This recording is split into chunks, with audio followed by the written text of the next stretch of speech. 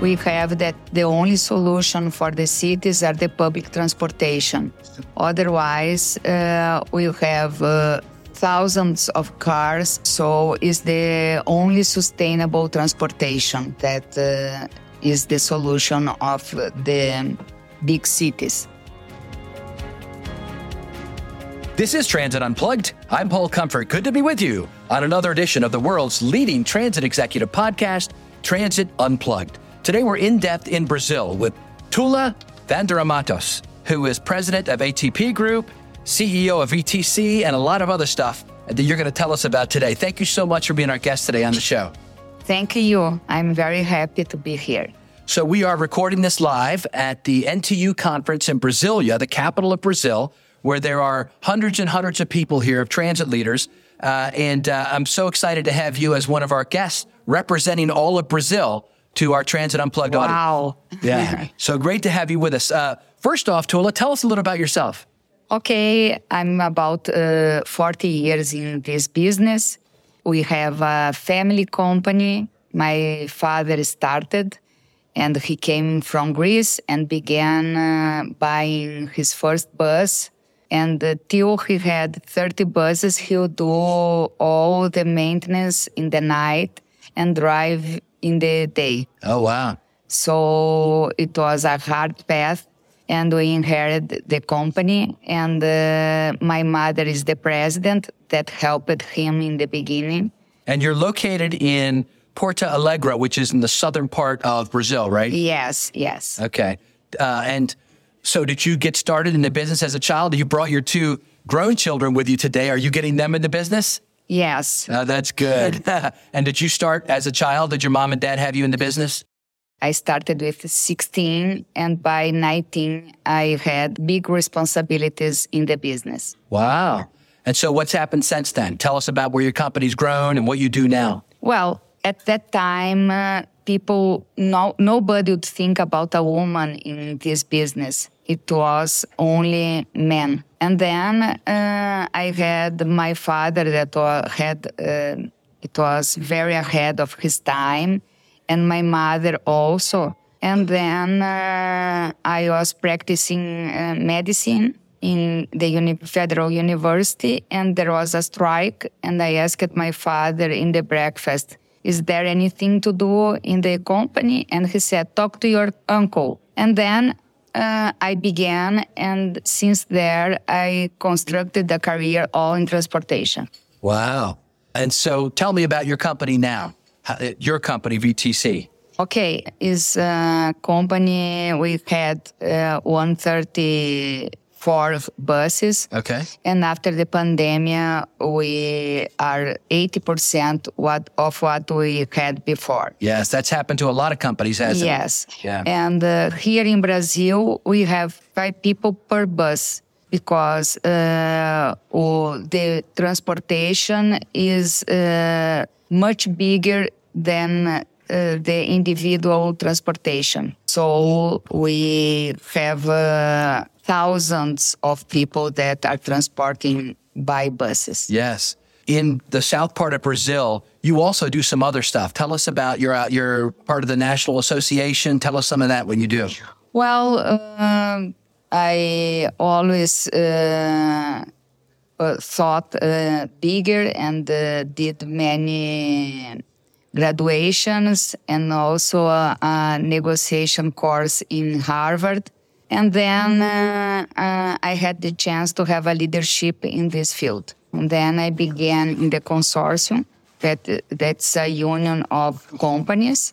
I was reelected for the 3rd time to be the president of the association and the union of the companies that represent the companies with the workers. Okay. And how many bus companies are there in your city?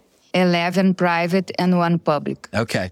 And so for our listeners around the world, in Brazil, public transportation is not normally run by the government. It's normally run by private companies, right? Yes. But regulated by the government. Yes. Perfect. And so in your state, or in your city of Porto Alegre, there's 11 companies in the city, and they have a union or association, and you're the president of it. Yes, and there are not anymore public companies, and this one is the last one, and is going to be privatized this year. Oh, really? Yes. Oh, so who runs it now? The city?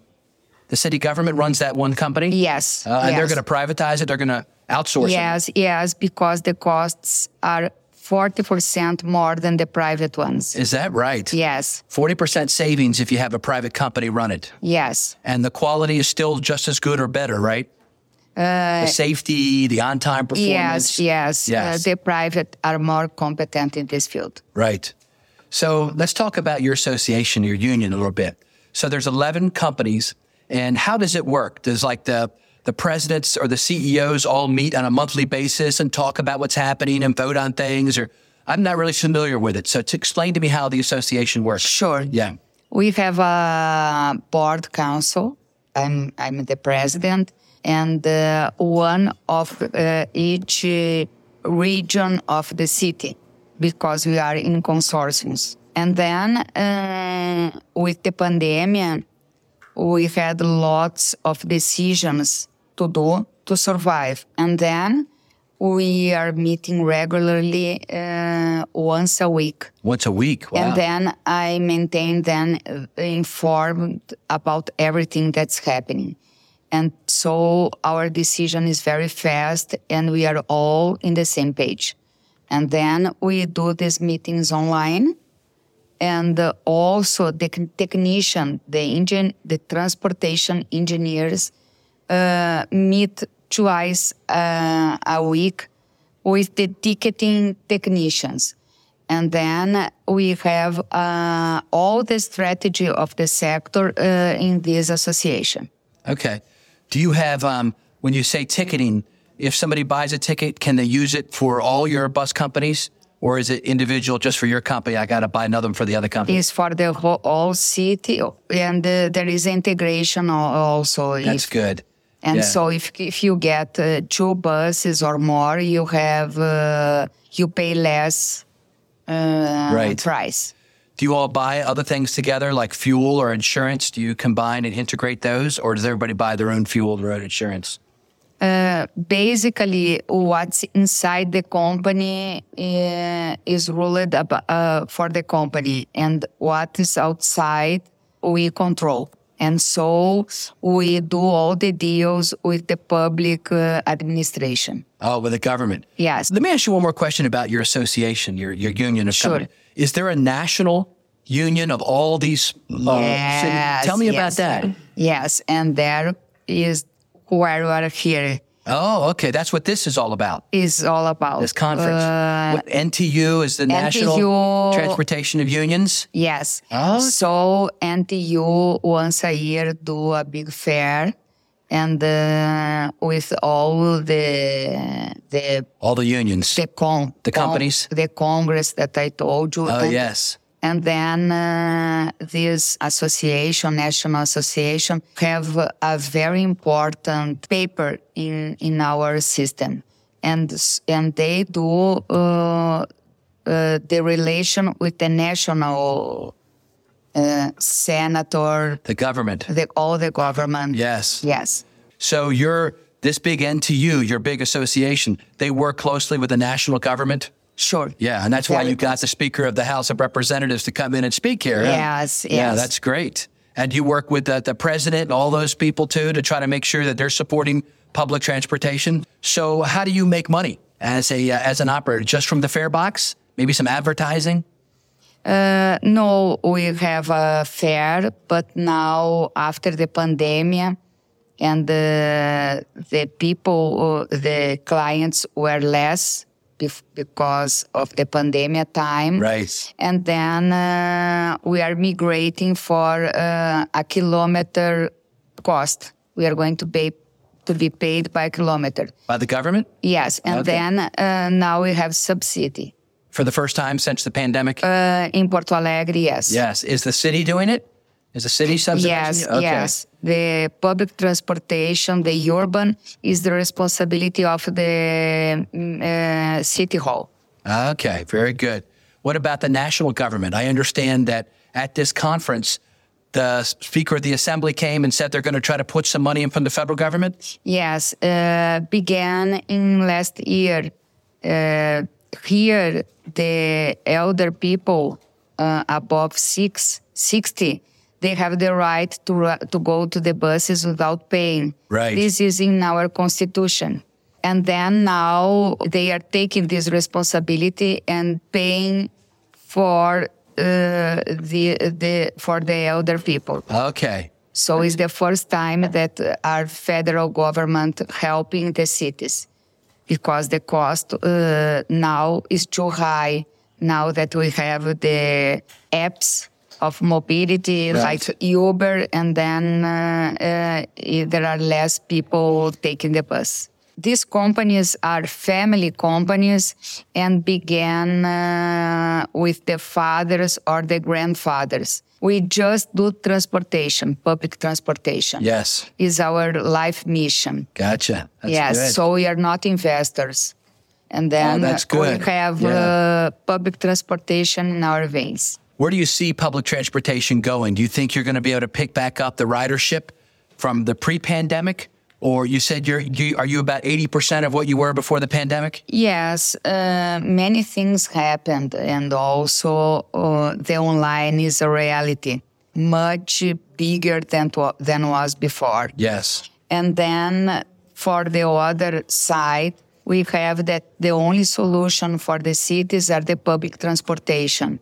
Otherwise, we'll have thousands of cars in the middle of right, a big traffic. Right. So it's the only sustainable transportation that is the solution of the big cities. Metro, trains, and buses. We have a very interesting system that is well known in all the world. Okay. And we have technology that we developed with rapid lines just for buses, and this Brazilian technology, and we call BRT. BRT, yeah. Tell me more about that, because we don't have a lot of that in America. We need to learn from you in Latin America how to do that right. Yes, it's like the express lines for cars. Yes, in the United you have your own States. lane, right? Yes, we have for the buses, and it's a closed system that the passengers go through and go to the bus station, and they have a very large buses with a high capacity, and then they are in an exclusive line, and then the cars are all stopped in a big traffic, and the bus is just flying. So by this system, we can have 40 kilometers per hour, the bus is circulating. Oh, they can go very fast when the traffic. Yes. Yeah. So I was in, I'm headed tomorrow, and I was already in for a little bit, down to another big city here in the country. And a friend of mine told me it was 2 hours in the traffic getting from the airport to his hotel. Jaime told me that. But you're saying that when you ride the BRT, you can go right past all that traffic, right? Yes, it's very interesting to see. And you have that in most cities here in Brazil? Sure, yeah. Sure. All the big cities have this system, and it works very well. And the passengers, the clients love, because they are not under the earth, and they can see all the city. And the buses have large windows. Oh, yeah. And they are a priority. So the people that go with buses can go faster, and they have priority because there are more people using the system than in the cars. Really? More people ride public transit than are in the cars in your cities? Yes. That's amazing. And we use less space in the streets and avenues. Right. There's more lanes for the cars, but you've got more people actually riding transit. Yes. So we see that in America, New York was the first to plan the city in this way, and now we have a better city for the people. That's wonderful. Yeah, BRT. And they do that in a lot of Latin America. I know in Colombia, they use BRT a lot. It makes sense, doesn't it? You don't have to pay for the heavy rail, but you've got buses coming every few minutes. Yes. Yeah. The city is more friendly and more sustainable using the system. And even in U.S., in other cities, is the way they are thinking to solve the problems. So do you work with the government a lot? Since you're the president? And so do you have a mayor there? Do you work with the mayor of your city, city hall? Yes, a lot. And is it a good relationship? You know, all the beginnings with a new mayor is a kind of traumatic because they don't know the business and they have a hard time to understand. And also that now the city hall needs to subsidize. We have some, the first year is more complicated, but after they understand, we have a nice relationship and they are very happy with the quality of our service. And the population in the search they make give a good note for us. How do you all decide on who gets which routes? So, you have all these different companies and you have all these routes. Is it just historical, whoever had them keeps them, or do you bid on routes, or how does that work? Okay, there was a time that we took a picture of what size each one had in the whole city, and then we are not about the lines that we transport. We are about the percentage that of kilometers that we ride. And then we did. It's much easier to make a good planning of the lines if we are in this system. I gotcha. So what you work with Julian and the folks at Hitachi. What do you do with them? What did they provide for you? When we choose Hitachi, because they are ahead in technology in our country. In Porto Alegre, you call GPS system. And then there is an app, and the people can say where they go, and then indicates with buses and station they should take to get there. And then we have another one that they go to the bus station and they know for fact and works very nice in what minute his bus is going to pass. And that's the Hitachi technology does that? Yes. Well, that's good. We have a big support and we work together and we develop together and they're very open for the suggestions. And so we are very happy with the partnership. Where do you see public transportation going in the future? Let's say in the next 5 years. Is there any new innovations that you'll be doing? Yes. The technology is a big alliance for the public transportation and allow us to do everything better and to do better for our clients. And so in Porto Alegre, we are just about to improve. And in the next year, who wants to ride a bus, he's going to enter in the local system that's called Tree. And then he have all the options he needs. If he wants to buy one ticket, if he wants the card, we are going to provide to the address that they want. And there they have the lines, the programmation of the lines. If they forget something in the bus, and the real-time information, we'll have all in the same app. Yes, very good. Well, thank you, Tula, for being our guest today on Transit Unplugged. I think you shed a great light on all the good things happening here in Brazil and in your particular area down there in Porto Alegre in the south of Brazil. This was wonderful. Thank you, Paul. I learned a lot of you also. Thank you.